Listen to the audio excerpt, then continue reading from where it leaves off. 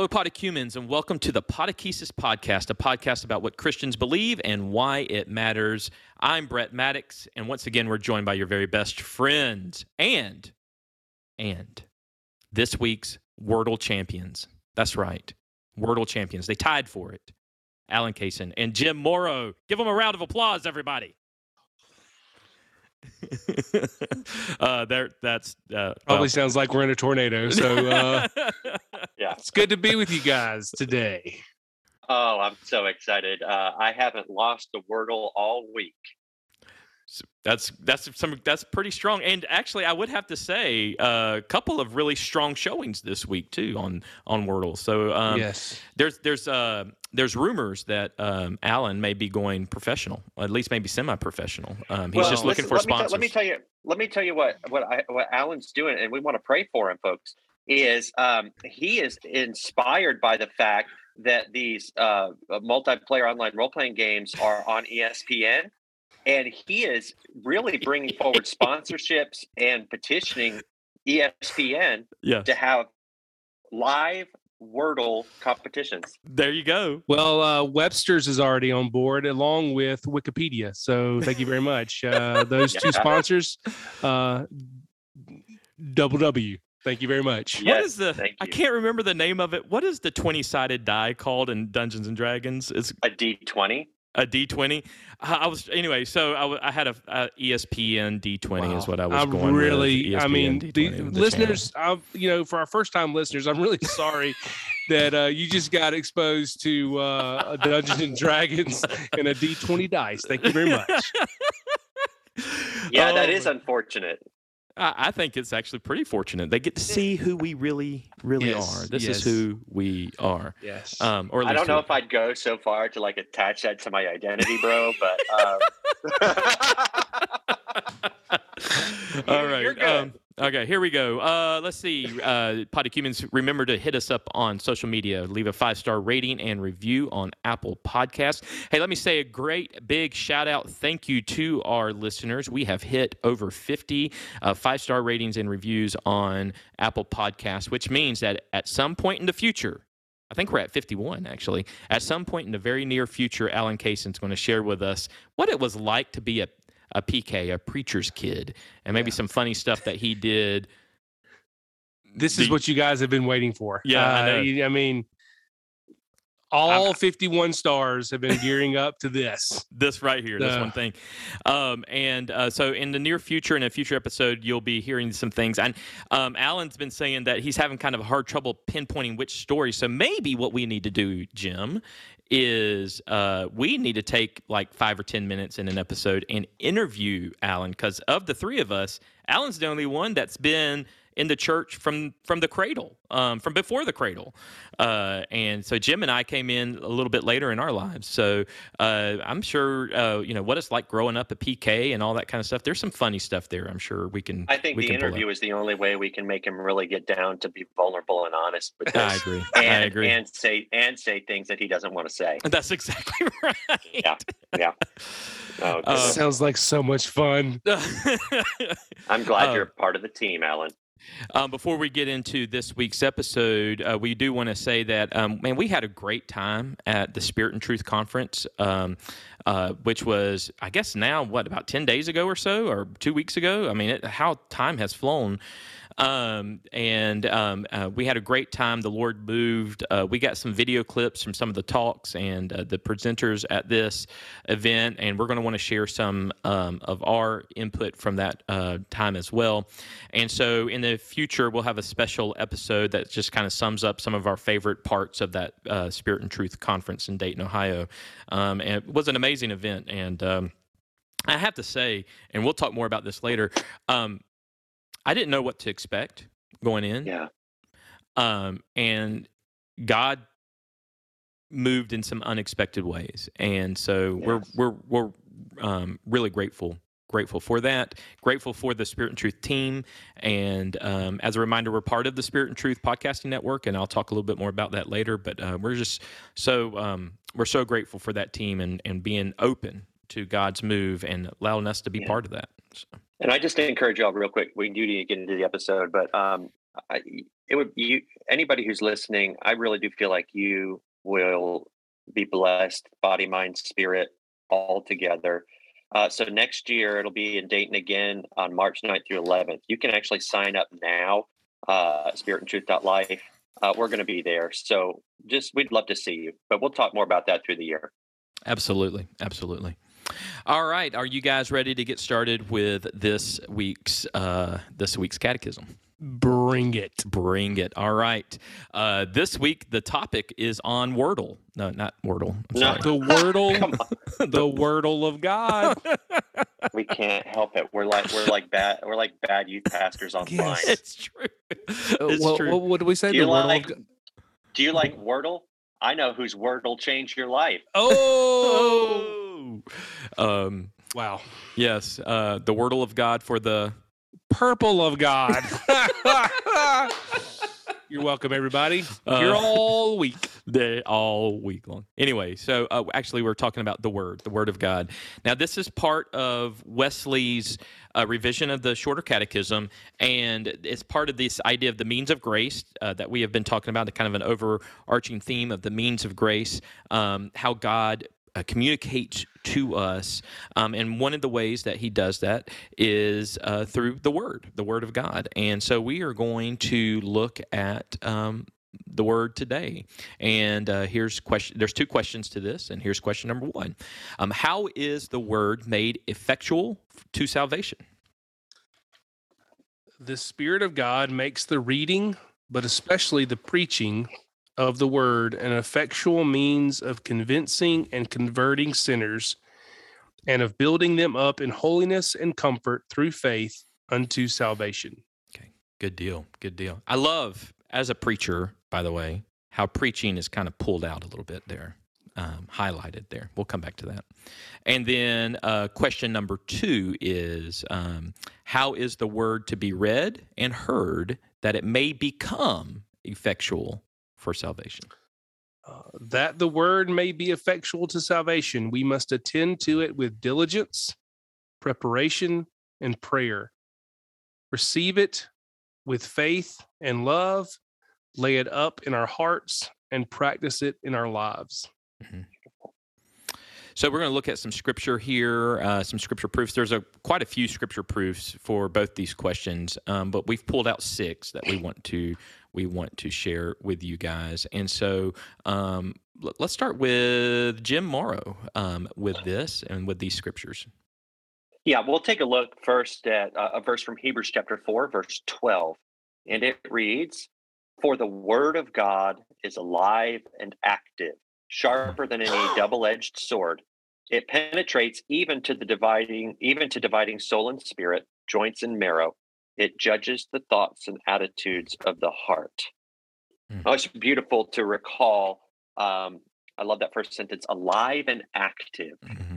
Alive and active. There's a conviction that I try to share frequently, because have y'all ever read the Bible and don't understand a word that it says? Oh, absolutely. Never. Okay. Have you ever read the Bible and you know it should mean something, it's just not striking you that day? Yep. Yes. Have you ever found that it still somehow has even a mild effect on you later in the day or days later that you have spent time reading that day? Yep. That's because the Word is alive and active. Like, words on a page are one thing, but the Holy Spirit is at work in us whenever we have our eyes on the page and our hearts on the page, or our ears on the Word.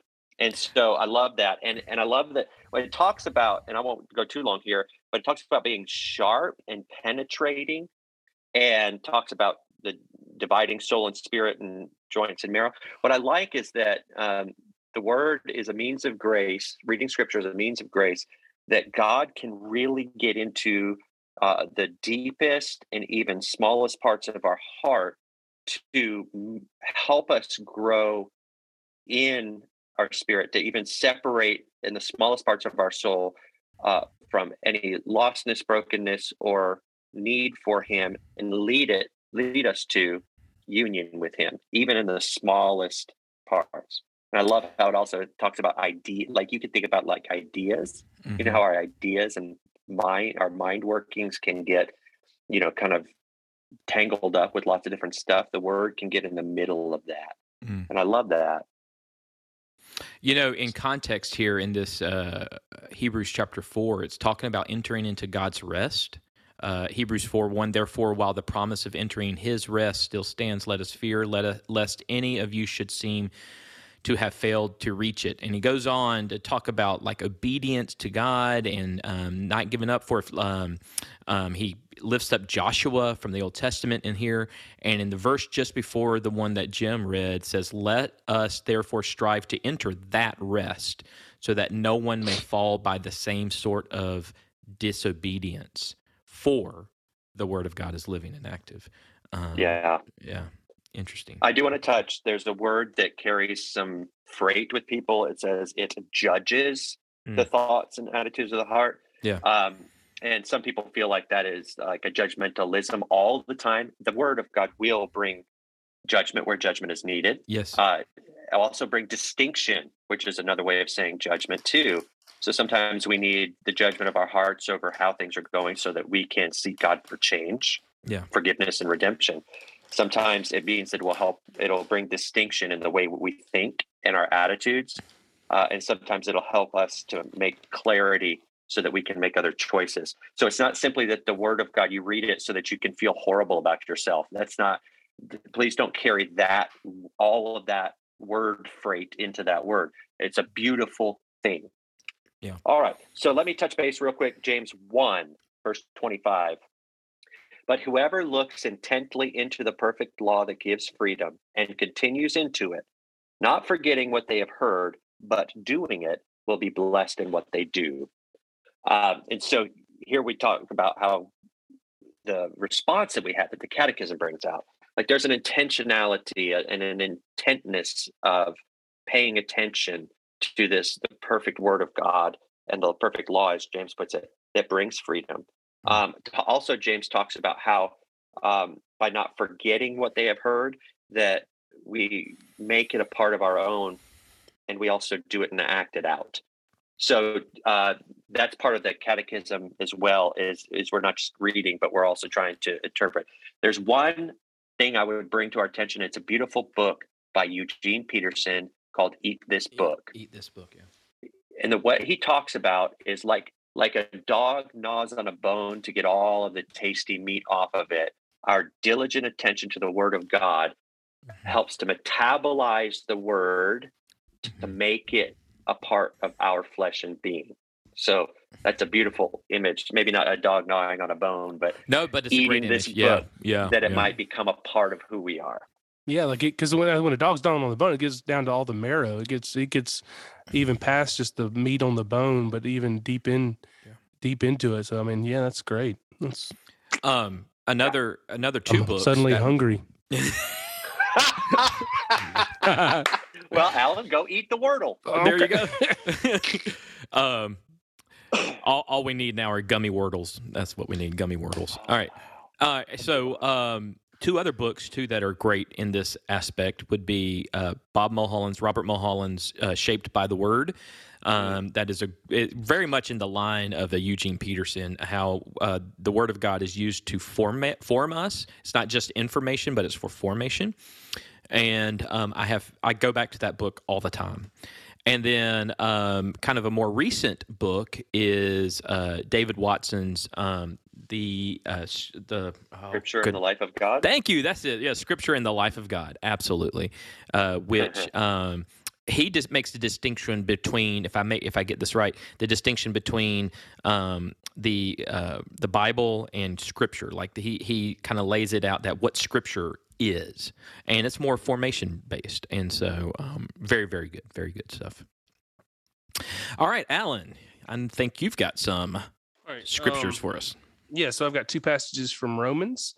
Romans 1, verse 16, Paul's writing at the beginning of his letter. He says, "For I am not ashamed of the gospel, because it is the power of God that brings salvation to everyone who believes, first to the Jew, then to the Gentile." So again,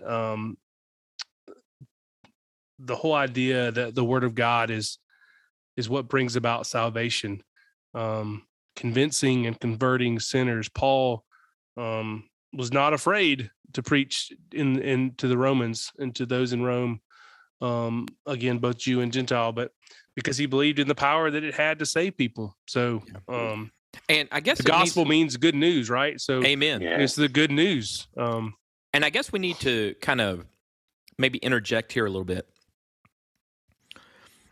It is possible to hold the Bible in an idolatrous way. It is possible to hold, like, I'll give you an example. This is an extreme example. Mm-hmm. Those are good. I know. I love hyperbolic examples. I remember an older person in a church when I was younger. I was a youth minister when I was. So this is about 1920? 1922. Okay. I was about 19 years old, and I was teaching some youth, and I read a scripture passage, and there was not like a table or anything around where I was. So I just took the Bible, I read the passage, and then I just kind of dropped it on the ground. Yeah. So just kind of, and so to exposit what I had just read. So I just dropped it on the ground. Didn't even think anything of it. Just to kind of lay it down on the ground. And I got chewed out by an older person. You do not do that with that book. You got to respect that book. It does not belong on the ground. Now, yes, they were right. You need to respect the scriptures and all that kind of stuff. Yes. But it was almost as if I had dropped an idol or something very important, in the sense that God was going to be angry with me for doing that. Like, that was going to get me in trouble. It was a sin to do that. And that's just not the case. We too often, and I won't say too often, some of us can go to the scriptures as where the physical book itself becomes almost like a security blanket or something like that, and that we lose the forest for the trees in not attending to the actual words on the page. Am I making any sense here, guys, or am I just going to have to cut this whole piece out? It's the idea of somebody getting upset with you throwing on the book, but if they're not doing anything that's in the book, yeah, that's what I'm getting. I mean, like, what's important is the practice of it, and hearing and receiving and doing. That's right. That's exactly what I'm and there's a way. Well, for one, with some of my Bibles, they're so precious. If you threw it on the floor and bent a page, that would be a problem with me. But that's just because I like. You mean all 200 that are right behind you, Jim? Yeah, I know. Just be quiet. People know I have a Bible collection addiction. If anybody wants to talk about fine Bible bindings, you just set aside about a half a day, and he'll get. Shut your mouth. It's true. No, seriously. There's a it's so funny because it's like we can't hold up the Bible high enough, but we can place it in the wrong spot in our lives. Ooh. Not that it's so hard to make this distinction, because you could really sound stupid or wrong. I know. Yeah. But the one of the things you can do is, if you utilize the scripture in such a way where you are ultimately using it to your own ends without letting it use you, then you've got a bibliolatry problem. Yeah. The other thing, it's almost like, just think of the slight distinctions between the Pharisees and the teachings of Jesus. The Pharisees were not awful people, and my goodness, their motives were as good as they could be. But the way that they ended up utilizing scripture lifted the law over what the law taught. That's why Jesus would say something like, you tithe your dill and mint, but you neglect the weightier things like love, justice, and mercy. Yeah. Or why the prophets will say things like, I detest your festivals and your burnt offerings, which are prescribed in the scripture, because you miss it. So the word is alive and active. So there can be a time where we love the Bible more than God. But I recognize, like, I'm fearfully treading in saying that, because I also believe that the scriptures are the word of God and primary for our life. So, Amen. Yeah, amen. I think everybody understands what we're trying to say. Yeah. Well, in this political environment, I don't want to be tweeted. That's true. Well, yeah. Well, don't be tweeting. Yeah. Don't be tweeting. All right. Well, let me keep going with Romans 10. Romans 10 verses 13 through 17.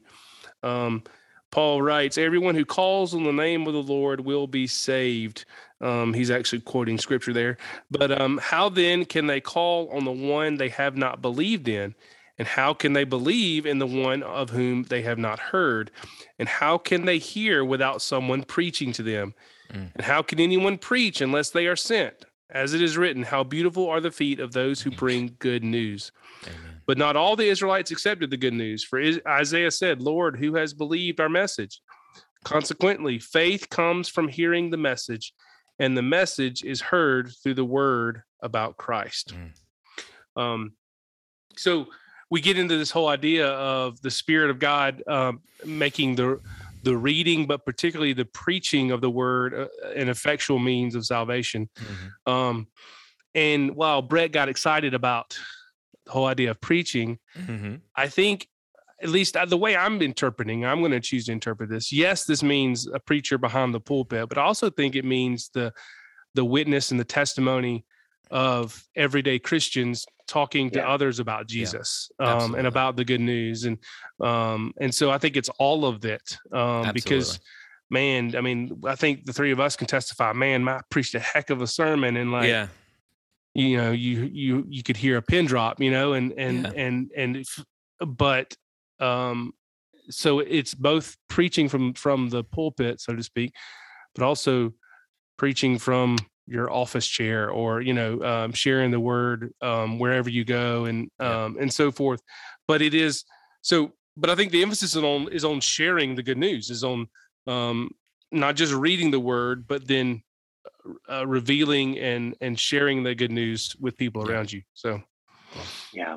You remember when I think it's Philip and the eunuch, how in Acts the Ethiopian eunuch, the Ethiopian official was reading from the book of Isaiah, and it really was moving his spirit. But he said something like, "I need to know what this means." Yeah. And Philip, though he wasn't behind a pulpit, he was right next to somebody. Sure. Yeah. He was proclaiming that same word to him, and so God uses people who proclaim. And I think you're absolutely right, Alan. Proclaiming is one form of that, is public preaching. Yeah. Another form is more maybe like Philip and Jesus on the Emmaus Road. Yeah, I was just thinking about that. Scriptures to them.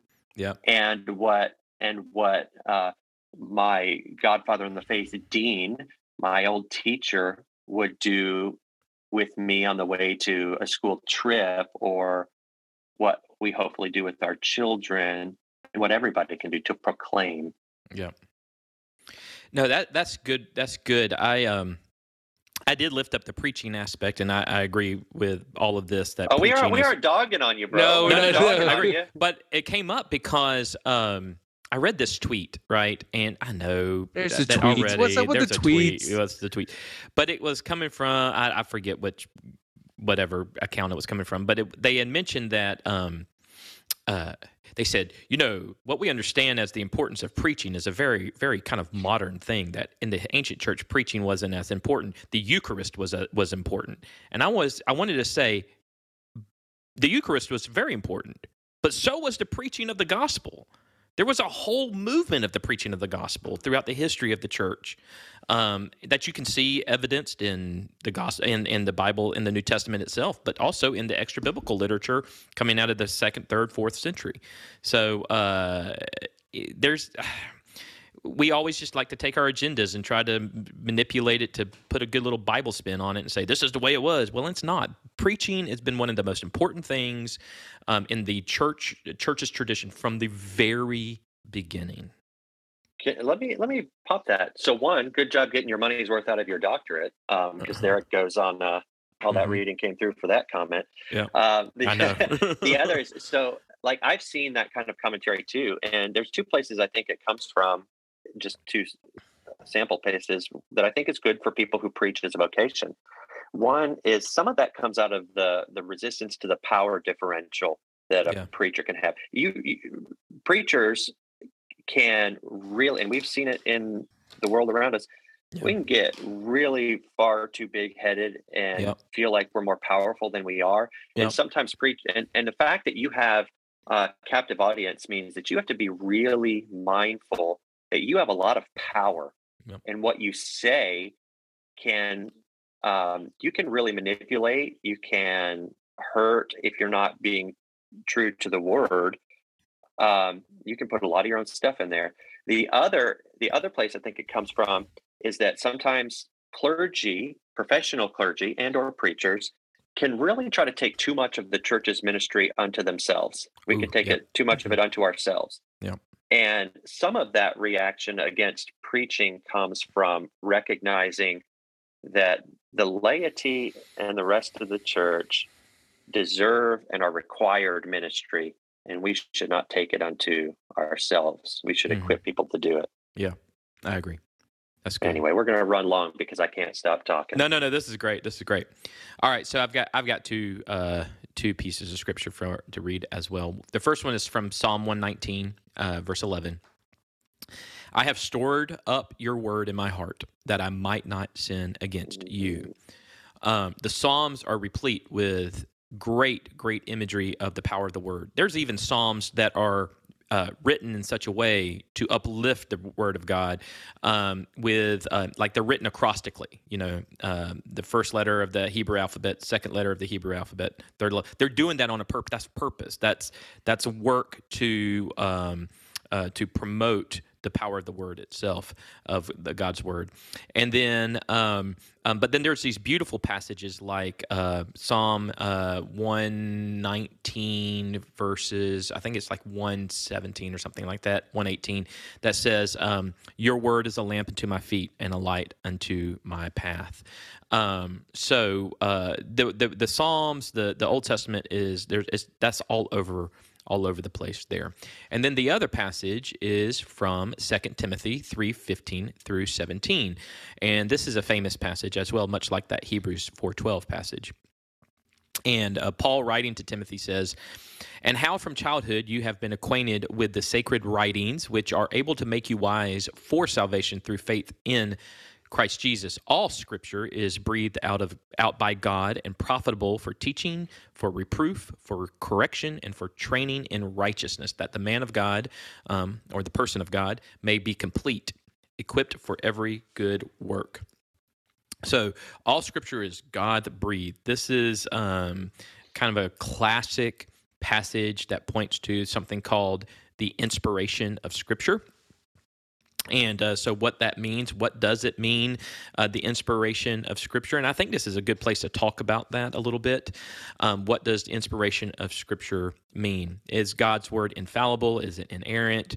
How does all that work out in all of this? Is God's Word primary, the primacy of Scripture, and how all that works? So my understanding of the doctrine of inspiration of Scripture is that Scripture is inspired by God through the lives of those who are authoring the different texts that we are reading. So we're not talking about God's hand coming out of heaven with some heavenly, fountain pen and writing it down for us, but that God is, through the Holy Spirit, is working through the lives of those authors from a particular place in life to share with us God's revelation to them.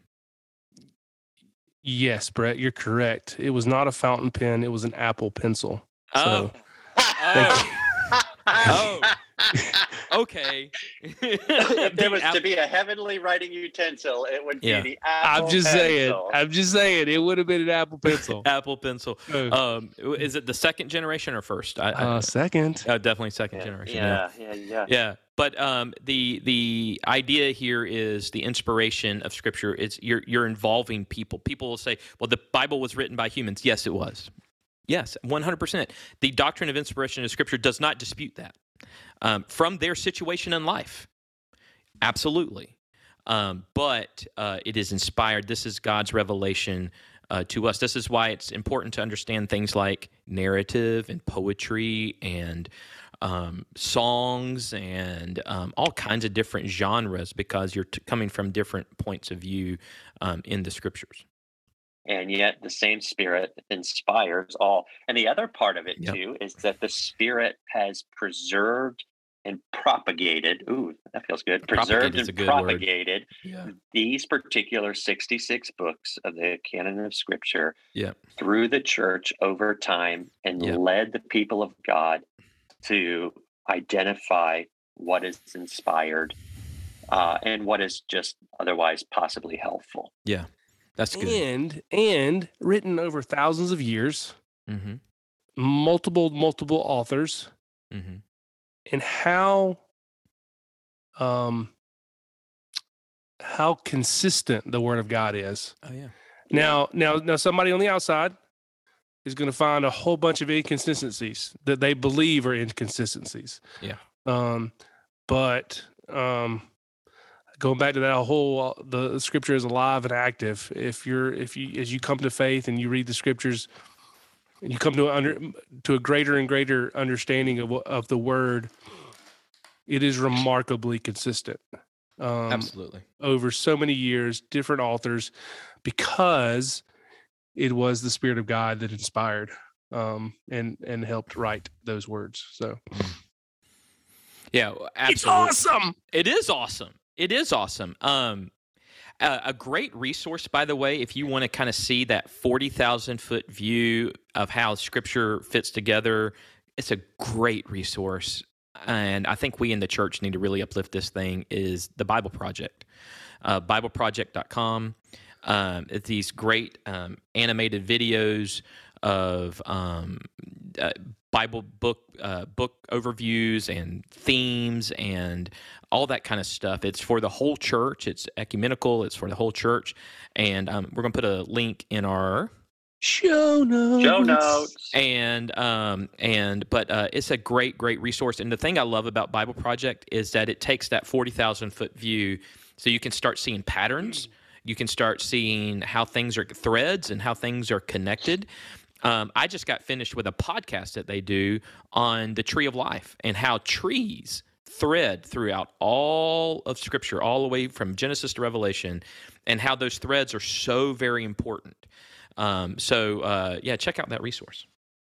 Yeah, and one more, and this is a really small one you can read in a couple of days, is a book, I think it's by Josh McNall, called Long Story Short. Oh, Long Story Short. Will help you to see how the 66 books of the Bible show one large narrative through a variety of different lenses. Yeah, so that book, then you can get that book on Seedbed, and the invitation study, I think as well, gives you a good view of yes, and that's Brian Russell. And that's Brian Russell, and that's on seedbed.com. So man, there's tons of great stuff for you to really dig into the Word. Yes. So there are two other pieces to this. So we talked about inspiration. Some words that you'll get here thrown around sometimes are inerrant and infallible. What do these words mean, and how do they work? So inerrancy says that there's no error in Scripture. Now, sometimes that can be taken as everything that is said is without error. The way I interpret inerrancy is that the message of Scripture is without error. Because what we do know that there are some textual issues throughout Scripture that happens, but those textual issues are minor and they do not overall impact the main meanings of anything. And then infallibility is this idea that it's true.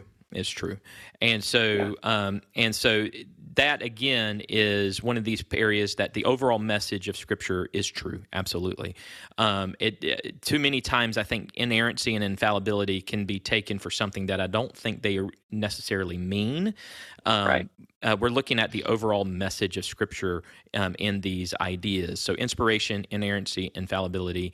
Because one of the things that is powerful is to know. I love it's called in biblical scholarship. It's called textual criticism. And it is where you look and you see where there might be like a manuscript from the 4th century, and then a manuscript of the same scroll from the 11th century. Are there any differences in those scrolls? Are there any differences in the wording? And sometimes there is, but the differences do not necessarily change the overall overarching theological issue with this. And most of the time, absolutely confirm it. Most of the time, I absolutely confirm it. Absolutely. And you also see this. Okay, go ahead. Sorry. No. Oh, okay. I'm sorry. I'm just getting. I'm fired up, y'all. So, and I don't know what's going on. Jim and I were trying to have we were secretly trying to communicate while you continued to talk. Oh, yet okay, you just ruined it. So thank you, everybody. Yes. Now, Brett, continue. Okay, this sorry is about how that. the sausage is made. This is it right here. So anyway, and so, but there's also some really cool stuff in textual criticism, in my opinion. For example, like the ending of Mark, like how it just ends the way it does. There's some theories about that, about after verse 8, that maybe there was an additional part of Mark that got lost somewhere, or maybe Mark, when he was writing the gospel, just decided, hey, we're going to end it, just kind of open-ended. You see this in Acts. You also see this in the Old Testament in 2 Chronicles. It just ends kind of mid-sentence.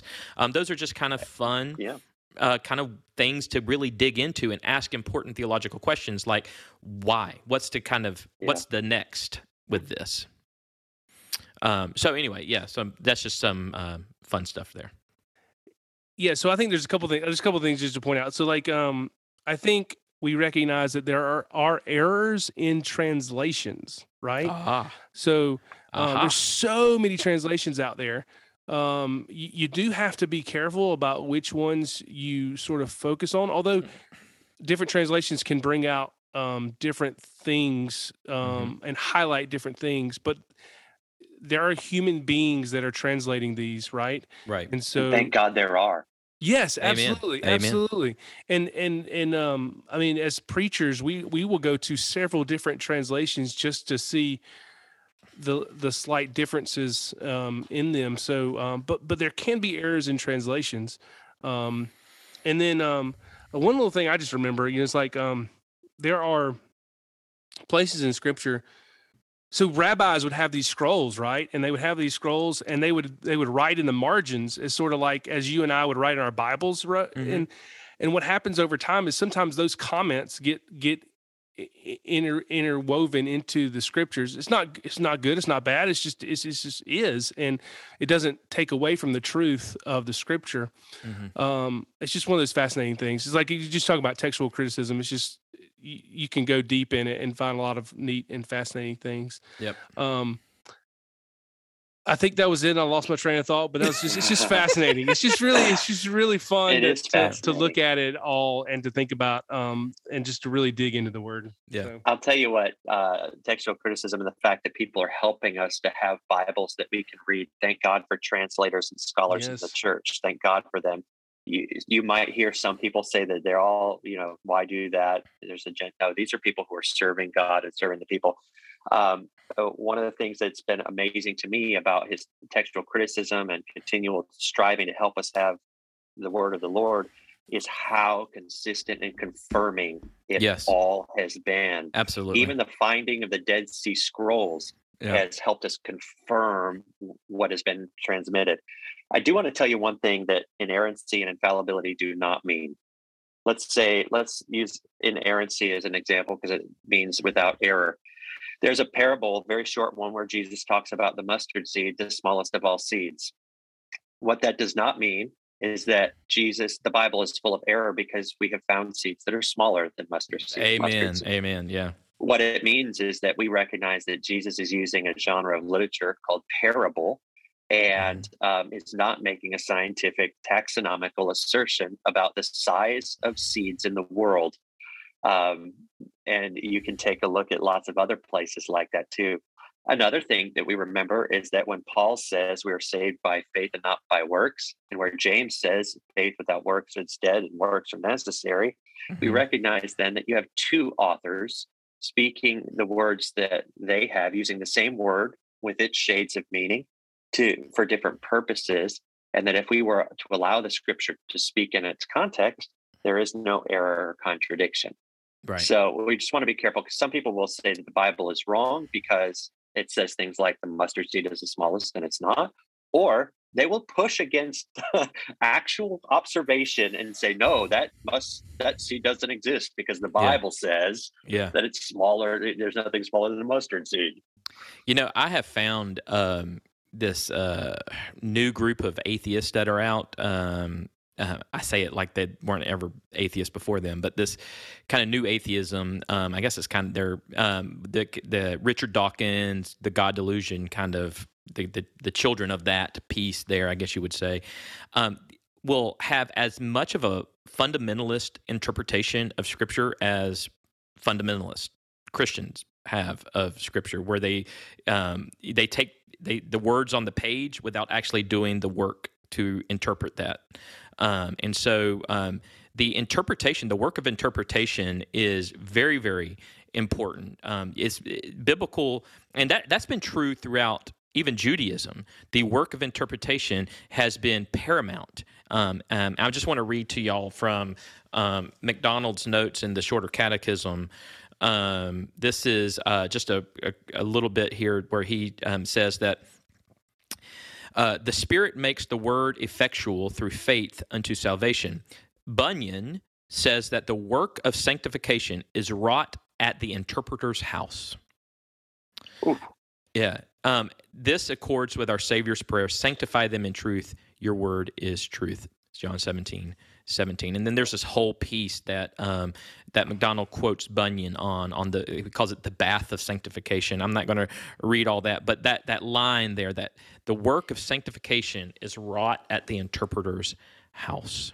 Well, I think it goes. I think that goes with the catechism, and we must attend to the word with diligence, preparation, and prayer. Mm-hmm. And that the idea of prayer is inviting the Holy Spirit to help us with the interpretation of Scripture. And so if you try to leave out the Holy Spirit in this, then you're going to get a fundamentalist view of it. I mean, like a word by word, misinterpret. I mean, you're if you don't take it, if you don't do those things, then you leave the Holy Spirit out. It's just gonna, that's right. And just a word interpretation is a beautiful thing. You'll hear some people say, "Well, I just go with the word." And so do we. But the reality is, you interpret everything. Period. Yeah. Everything that ever comes into any one of your senses or your mind, every one of us simply interprets. Right. And so, to interpret the Scriptures in a responsible way, it'll have to happen in your life, in your reading, in the church's life, in the church's reading, period. Mm-hmm. So faithful, diligent, prayerful, and in community often. Yes, very much. Trying to understand the Scriptures and say, what does that mean for me today and for us today? Yeah. And the interpretation may come at a different angle for you when you read the same words today that you do tomorrow or next year. The Scripture hasn't changed. The meaning hasn't changed, right, but the way that it needs to be wrought in your life may be growing and changing because of what God's doing in you. Gosh, that's such a good word. And that community piece, we need to uplift. We've just really kind of skipped over it. But the role of tradition, the role of the history of the church, the great cloud of witnesses that have gone before us in help interpreting, that we build our interpretations on this, layers and layers and layers and layers of this, is all important work in interpreting faithfully what God's word is trying to tell us in community with each other. In fact, we're doing that right now because we're talking about this together, but also we're picking up a document from our sisters and brothers from hundreds of years ago. Yeah, called the Shorter Catechism and Wesley's That's exactly Revision. Right. Yeah, and we are giving tradition a chance to speak the interpretation of Scripture to us. Absolutely. All right, I'm done. All right. Well, I remember what I was going to say earlier.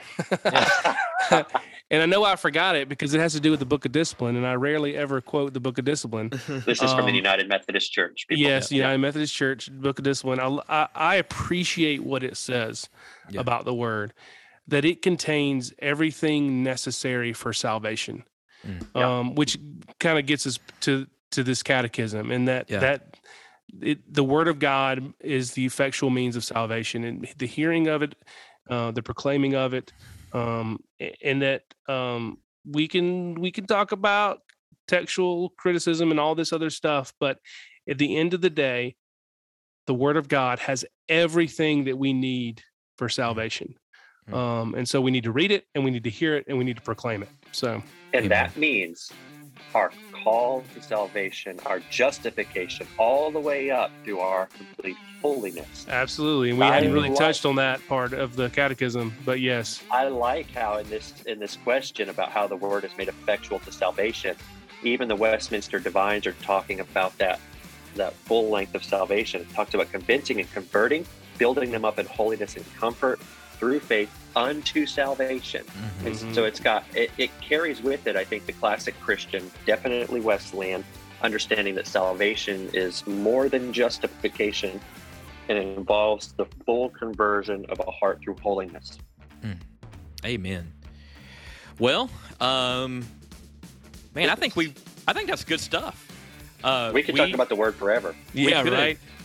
So we at the Podakesis podcast, we like the Bible, and we for Bible.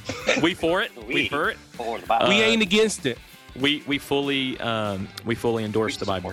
Hey, I think it'd be great. I'm going to put on the show notes too, kind of suggested versions, translations. Because I know I get a lot of questions, and I'm sure you guys do. Yeah. Of hey, what's a good translation? And so we'll put out some of maybe our favorites, and if you have any other questions about that, you could email us at questions@podakesis.com. You could call us at 404-635-6679 and let us know what you love about the Bible. Maybe tell us what your favorite verse is, your favorite story in Scripture, and tell us why you love Scripture, and maybe how you're growing in your reading and understanding of Scripture. Our next episode, next regular episode, will be on the sacraments. So we're going to be talking about baptism and communion during that time. As a reminder, the Podakesis podcast is a member of the Spirit and Truth Podcasting Network.